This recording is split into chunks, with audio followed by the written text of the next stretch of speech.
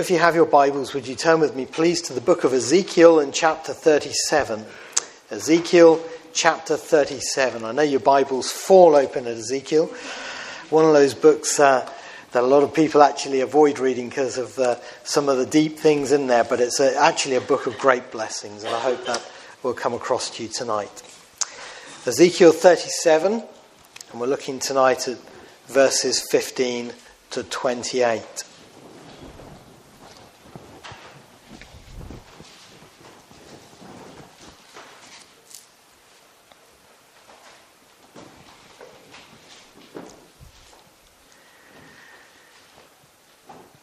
Ezekiel chapter 37 and verse 15. Again, the word of the Lord came to me, saying, As for you, son of man, take a stick for yourself and write on it for Judah and for the children of Israel, his companions.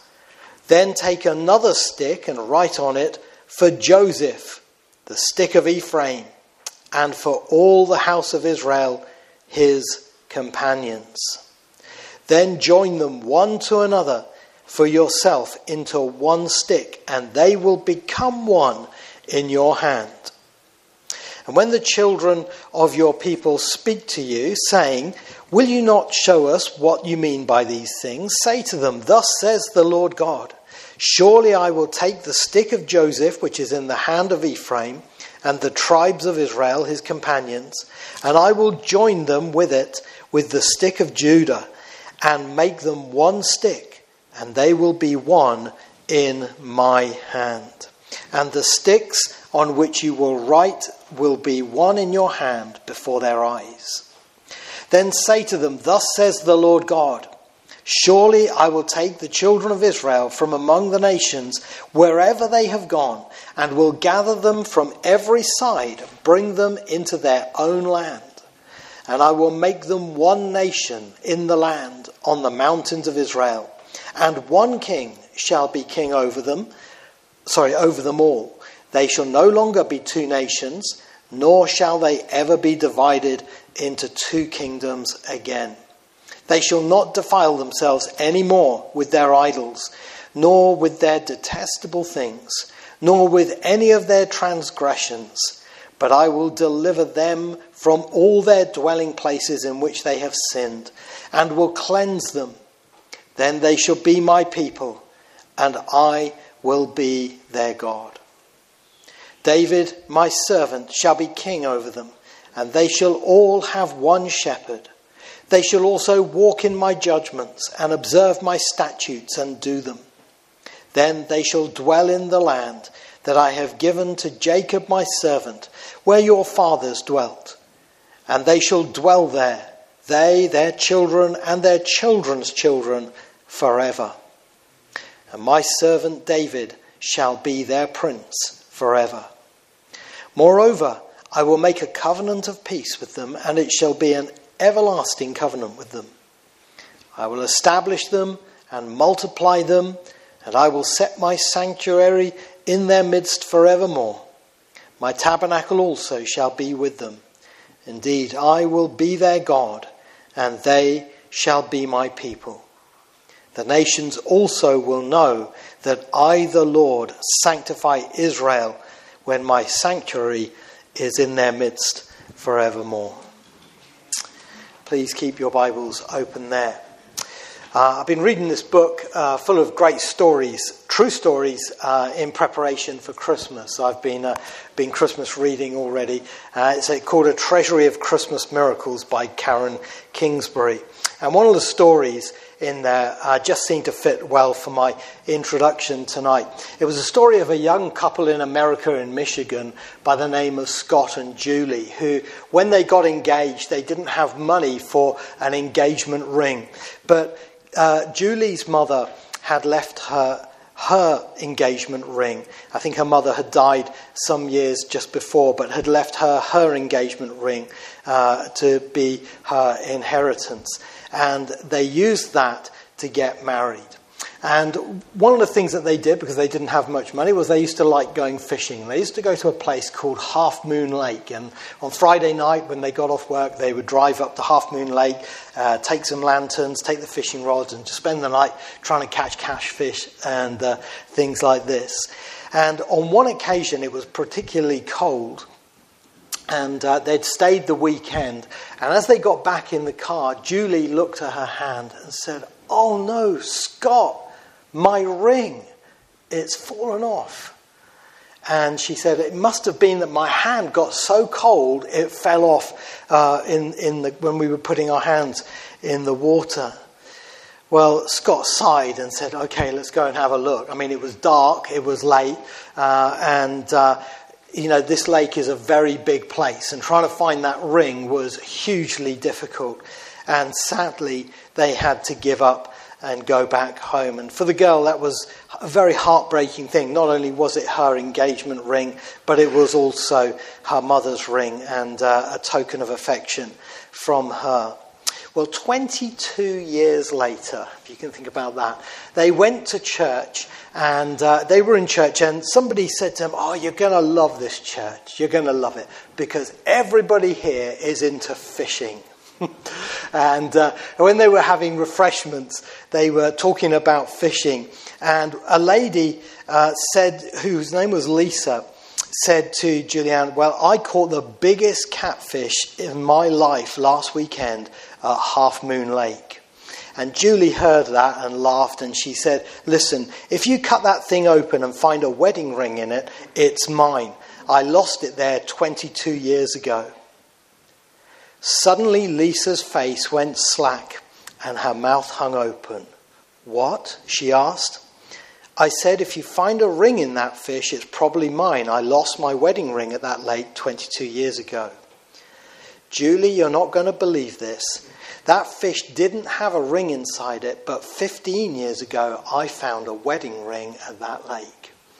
And to cut a long story short, they compared it in description, and the date engraved on the inside was the same one, and they knew that it was her ring that was found 15 years ago, and that girl got her ring back. What amazing story that is of God's goodness to them. And what a joy for that lady to have her wedding ring restored. Well, when you lose something precious, when something precious goes away from you, you're so glad to get it back, aren't you? Well, I want to tell you, when the Lord Jesus Christ comes back, he's going to get a lot of precious things back to himself, including the nation of Israel. Because the Bible tells us that when Christ comes back, the nation of Israel is going to be restored to himself. And that's partly what Ezekiel's prophecies here in this chapter are about. And in this portion of Ezekiel, up to the end of the book, he's talking about the time of the end, including the time of the kingdom of the Lord Jesus Christ, when he reigns on the earth for 1,000 years. And one of the things that's going to happen at that time is there's going to be a spiritual and physical resurrection of Israel, and they're going to be brought back to the land and brought back to the Lord, and there'll be a mighty turning back to him. And this was always God's plan that this should happen. You know, one of the great days of the year for a Jewish person is the Day of Atonement, Yom Kippur, as you may know it by. And on that day, the high priest would enter into the temple, into the tabernacle or into the temple later, and he would go into the Holy of Holies. It was the only time of the year he was allowed to do that. And he would take the blood from the animal sacrificed on the altar, and he would put it in two places. He would put it on the mercy seat, the seat on top of the Ark of the Covenant, which was over the Ten Commandments underneath.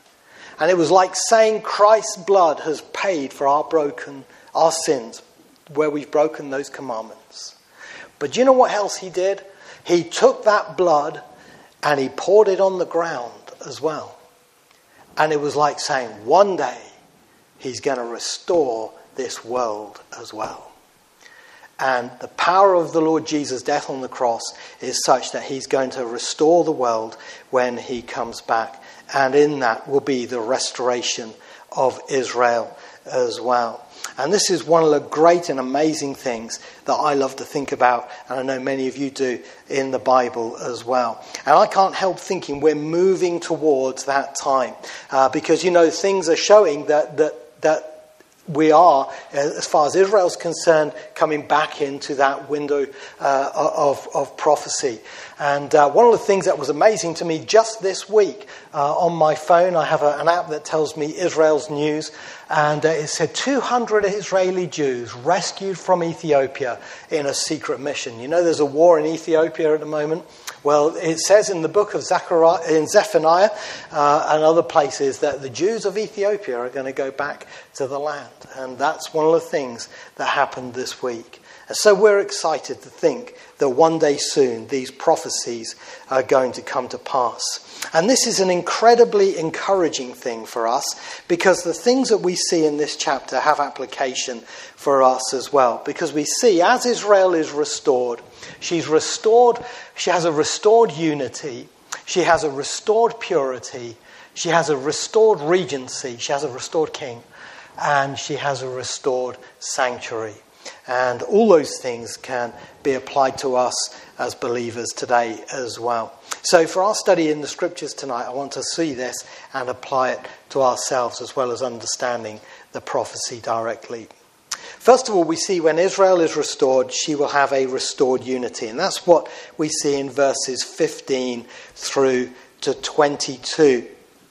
And you look in verse 15, again, the word of the Lord came to me, saying, as for you, son of man, take a stick for yourself and write on it for Judah and for the children of Israel, his companions. Then take another stick and write on it for Joseph, the stick of Ephraim, and for all the house of Israel, his companions. Now, I could write a sermon just on sticks in the Bible. There are so many wonderful things about sticks. There's Aaron's rod that budded, one of my favourite miracles in the Old Testament. There's the 2 sticks of Elijah with the widow, who was gathering the sticks for her last meal, and in stepped Elijah. There's Jacob's staff, which he leant on his deathbed, and so on. There's so many wonderful sticks in the Bible. But these are 2 sticks you hardly ever hear spoken about. But what they were was either a king's staff, or they were a shepherd's rod. And what Ezekiel was told to do was to take that staff and to break it in half, and or at least it was 2 sticks, and at the start I imagine it was 1 and then broken.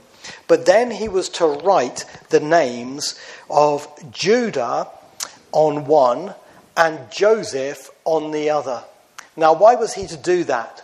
Well, Judah was the name for the southern kingdom of Israel, and Joseph was the name for the northern kingdom of Israel. You see, like North and South Korea, they were one nation once, but they got divided, and they were at war just as North and South Korea are today. But they are historically one people. Well, that's exactly what happened with Israel after Solomon became king. He overtaxed and overburdened the people, and they had a revolt, and there was a breakaway of the 10 tribes, and they became known as the tribes of Joseph, because the biggest tribes of Ephraim and Manasseh were in this portion here, and they were the 2 sons of Joseph. And what Ezekiel is told to do is, and this has never happened before in history, the nation was divided like that stick. It was once one, and it was broken in 2 at that event, and it became 2 sticks. But what Ezekiel's told to do is to do a visual aid. He's saying, the Lord said, write the names on those sticks, and then in your hand they will be joined together to become one. They'll become 1 stick. Now, that was Ezekiel's only miracle. It wasn't street magic. It was real magic. Real magic. The power of God. And God said, when you take those 2 sticks, if you look in verse 17, then join them together for yourself into 1 stick, and they will become 1 in your hand. And God was going to do a miracle before the people who were watching Ezekiel preach to tell them this same message. That one day the two halves of the nation are going to be united again as one people. And this was a great message that Ezekiel was to share with his listeners and with us down the years. And that's really what verses 15 through to 22 are about. I won't go into all the details in every verse tonight, but to give the big sweeping themes. And it talks about the unification again of the land and the people of Israel. If you come down to verse 21, then say to them, thus says the Lord God, surely I will take the children of Israel from among the nations wherever they have gone, and will gather them from every side and bring them into their own land, and I will make them one nation in the land on the mountains of Israel. What an amazing thing is going to happen when the Lord Jesus Christ comes back. The nation of Israel is not only going to be restored to their geographical land and their physical Lord, they are also going to be reunited as a family together. That's an amazing thing. And you know what? I can't help thinking, what a time at the moment to be preaching this message, because Israel has perhaps never been more divided than this we're seeing at the moment in recent days. I was watching a podcast recently on the nation of Israel talking about the uprising. You know, there's been this issue of the judicial reform in the land of Israel. And Benjamin Netanyahu, as the elected official, has tried, as I understand it, to establish certain things. And the judges are saying, no, we make the laws and we're fighting against it. And there's this tension between the two groups. Who has the power? The person who's elected or the people who are in charge of the judiciary? And the people fear it being in the hands of Benjamin Netanyahu because they don't want him to become a dictator. But Benjamin Netanyahu is saying, well, I was elected to lead, and it is a tension. And you've got this great division in the land of Israel at this time. It's a very serious thing. In fact, it's so serious that significant members of Israeli military have said in a future combat situation, we are going to go on strike. Can you imagine that? And that has emboldened Israel's enemies. And at this time, Iran are moving their proxy armies around the Middle East, around Lebanon and so on. And it looks as if we could see some serious conflicts coming to the Middle East in the near days. And so what a time to be thinking about the unity of Israel from the Bible. And to know that one day God is going to restore the unity to those people. It's an amazing thing. And we ought to pray for the peace of Jerusalem. And when you look at that psalm, it's not just talking about peace from the attacks of her enemies. It's talking about peace within. And that's what we want to be praying for as well. But what a lesson for us as well, to realize that God can restore unity to his people. And, this is something we in Christianity need to remember as well. That the Lord Jesus Christ in the church can restore unity among his people. I read this cartoon in Peanuts once. Some of you remember Peanuts and Snoopy. And Linus, one of the characters, who was the big, deep thinker, and he said this. He said, I love mankind, it's people I can't stand. And do you ever feel like that? I love everyone in the world, but I just have a problem with him. And, sometimes we fall out with people and we have differences, and the church is not immune to those difficulties as well. Look at Paul and Barnabas as a sad case in the New Testament. But the Lord can and will restore unity to his people when Christ comes again. I was involved in a church leadership group once that sadly fell into a disagreement, and it became very acrimonious. And there was a great divide between real men of God on both sides. And I felt very, very sad about this. And I was praying about it. And when I was having my quiet time, I read these verses that day in Isaiah 53, actually before Isaiah 53 and Isaiah 52, and it said, when the Lord restores Zion, they shall see eye to eye. And it was such a comfort to me to know that one day the Lord will restore unity to his people again, and the wounds of the past will be healed and forgotten. And that's something we can give thanks for. And that's something we can look forward to tonight and take comfort in from this very encouraging message. But let's at the same time not misunderstand what the Bible means by unity. The Bible does not mean a false unity in terms of denying the gospel. You know, Tolkien wrote that book, The Fellowship of the Ring. Well, I think I'm going to write one called The Fellowship of the Wrong. Because there is a fellowship of the wrong where people try to join together that which can never be joined, which have irreconcilable differences over the gospel of Jesus Christ. We're not talking about that type of unity. We're talking about unity between those who are truly the Lord's people in truth and in salvation. And we need to thank God that that will one day take place. And we also need to pray and work for that unity to be maintained now as well. I just want to say this to the fellowship here at Union Chapel especially. You know, with our church meetings coming up and with the work that we're having done at the moment, the deacons are working hard to get the CIO stuff worked through and everything. You know, there are going to be differences at some points. And sometimes we're not all going to get everything we want. You know, we've got to guard the unity at that point. And we've got to pray, Lord, just look after us. Don't let the devil bring this to be a dividing point between us. This is a lovely, loving, happy church, and we want it to stay that way. So let's make that a matter of prayer as well. But that's an encouragement. The Lord is going to restore Israel with unity. Secondly, they're going to have a restored purity, as we see in verse 23. The Lord says, they shall not defile themselves any more with their idols, nor with their detestable things, nor with any of their transgressions. But I will deliver them from all their dwelling places in which they have sinned, and I will cleanse them. Then they shall be my people, and I will be their God. You know, if you went to ancient Rome, you would find the children in the school using slates, which they called a tabula. And those tabula or tablets, and isn't it funny that we have tablets around again today? I'm sure it's going full circle.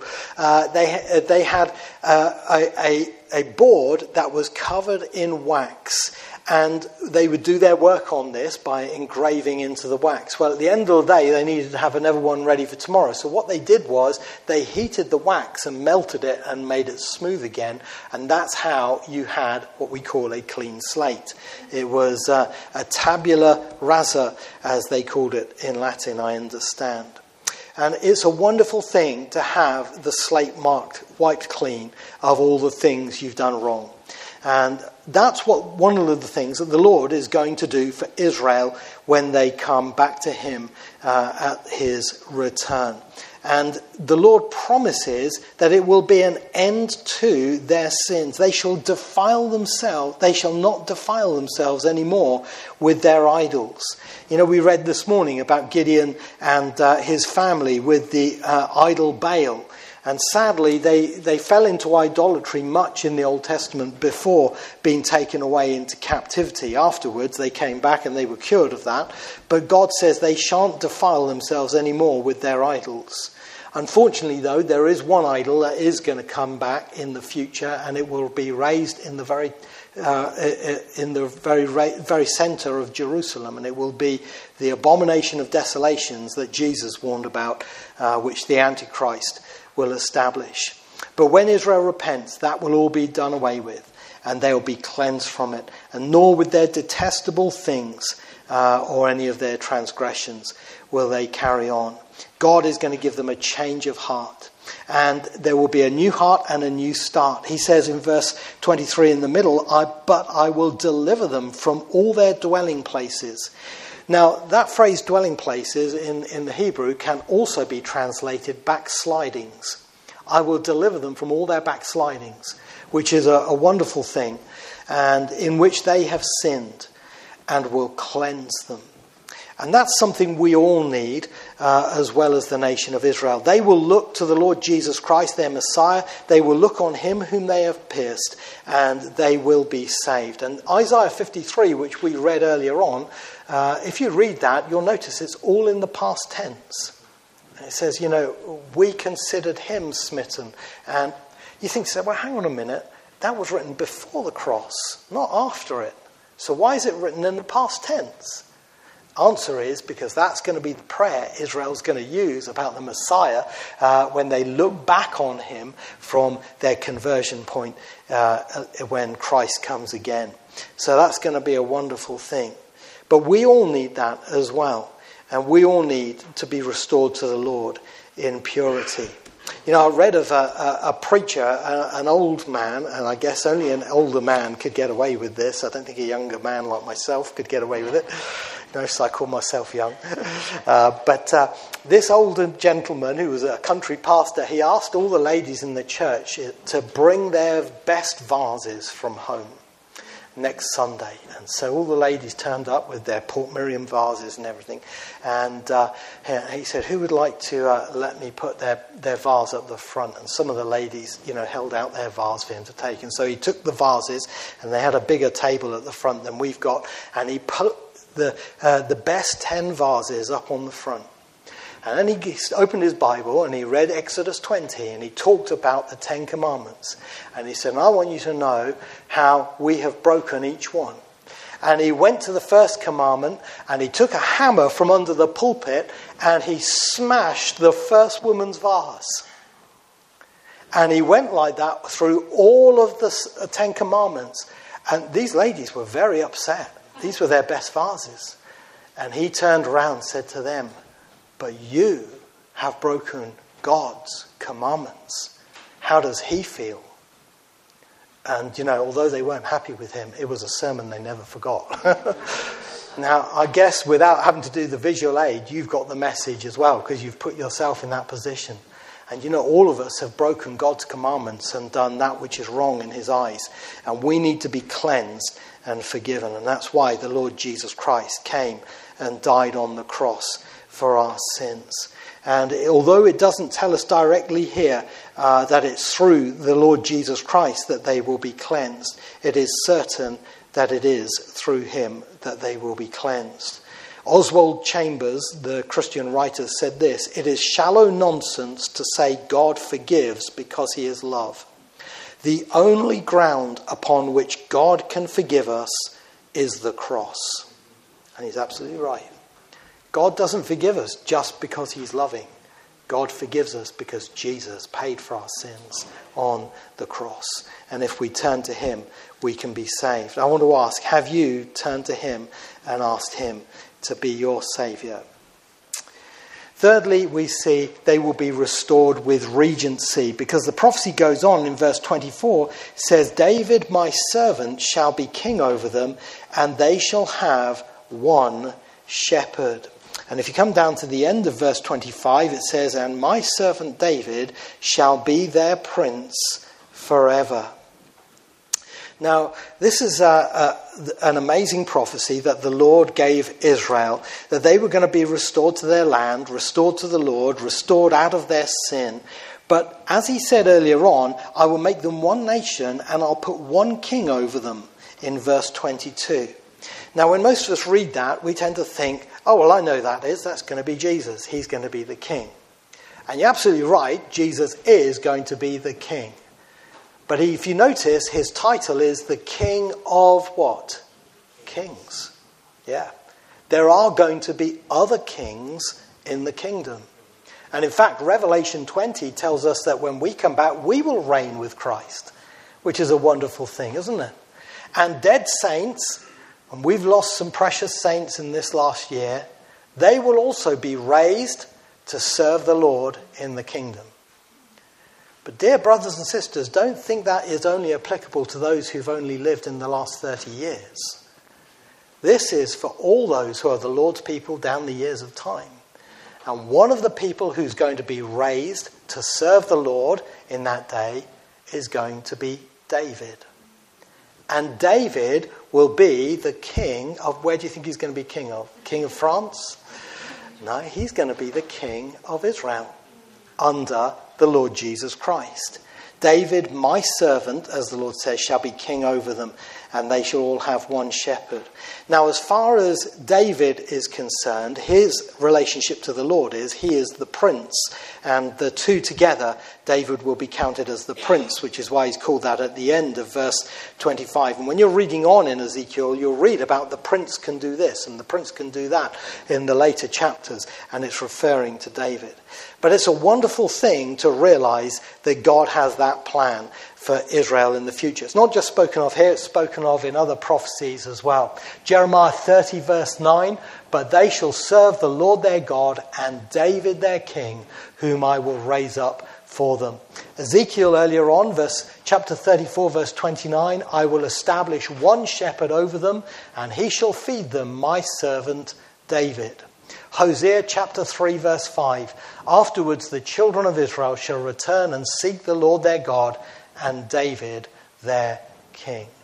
And that's where those prophecies are fulfilled. Some people think that David there is a reference to the Lord Jesus because he's the son of David, but I don't think it is. I do think it means literally David. I'm not going to fall out with anybody over it, but I believe it means literally David. And actually, David isn't the only one who's going to be raised from Israel's history. There's many other illustrations of this, other princes and rulers and judges. Here's just one more for you. If you go to the last verse of Haggai, the Lord says this, in that day, says the Lord of hosts, I will take you, Zerubbabel, my servant, the son of Shealtiel, says the Lord, and will make you like a signet ring, for I have chosen you, says the Lord of hosts. Well, the signet ring was what was worn by the prime minister so he could make decisions. And God's saying, Zerubbabel, you're going to be prime minister in my kingdom. What an amazing thing to look forward to. And that's another servant of God who's going to come back. And I want you to know, dear brothers and sisters, that's going to be our option too. If we're faithful to the Lord, and then we will hear those wonderful words in Matthew 25, well done, good and faithful servant, enter into the joy of the Lord. And the joy of the Lord will be to carry on serving the Lord in joy in his kingdom, in places that he's assigned for us. So that's something else to see and something to encourage our hearts with. And the final part here is there will be a restored sanctuary in verses 26 to 28. The Lord says, moreover, I will make a covenant of peace with them, and it shall be an everlasting covenant with them. I will establish them and multiply them, and I will set my sanctuary in their midst forevermore. Now, the sanctuary of Israel is a reference to the temple. And if you read Ezekiel as a whole, you'll see Ezekiel starts off with a very sad story of the temple in Jerusalem being defiled by idols in his day, and the Holy Spirit, the Shekinah glory, leaving the temple and abandoning it. And it was from there that after that Nebuchadnezzar came and destroyed the temple according to the prophecies.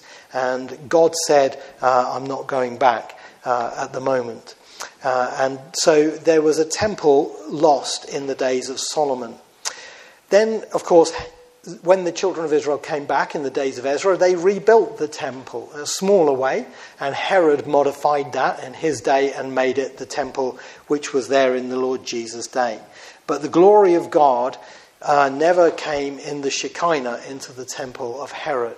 It did come in the Lord Jesus Christ, praise the Lord, and that's an even greater thing in some respects.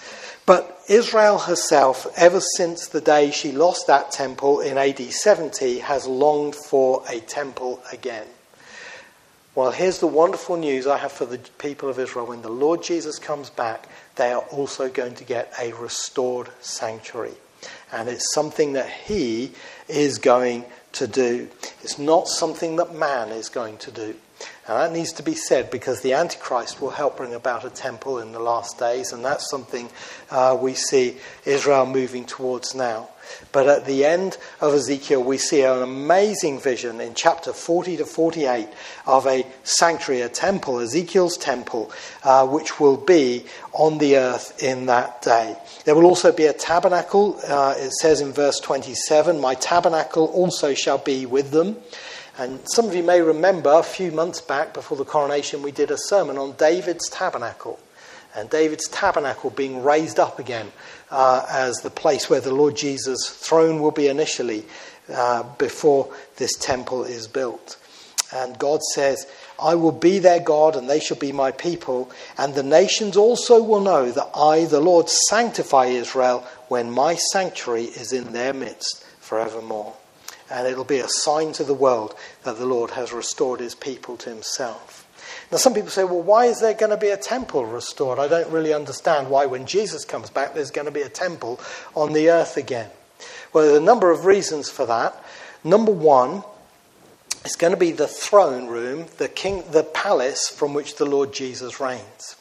Think about it, when the Lord comes back and touches the Mount of Olives, he's not going to just stay standing on that one spot for the next 1,000 years. He's not going to stay standing in an open field or in the streets. He's not going to move into Buckingham Palace, the White House, or the UN building. He's going to have a building built for him. And that will be the temple Ezekiel sees. And Ezekiel chapter 43 sees the glory of the Lord returning in to that sanctuary, which is an amazing thing. It's going to be like Palm Sunday all over again, but properly, when they receive him right in to the temple and he takes up his throne. So it's going to be the place where Christ is going to reign from on the earth, which is a wonderful thing. But it's also going to be restored so the Lord can fulfill his promises to his people. You know, in Jeremiah chapter 33, the Lord said this in chapter 33, verse 17, "For thus says the Lord, David shall never lack a man to sit on the throne of the house of Israel." Well, we know and believe that, don't we? And Jesus is going to fulfill that. But what about the next verse? He says, "Nor shall the priests, the Levites, lack a man to offer burnt offerings before me, to kindle grain offerings, and to sacrifice continually." It's so God can give the fulfillment to that prophecy to the Levites again, to be able to serve the Lord in a place of worship again.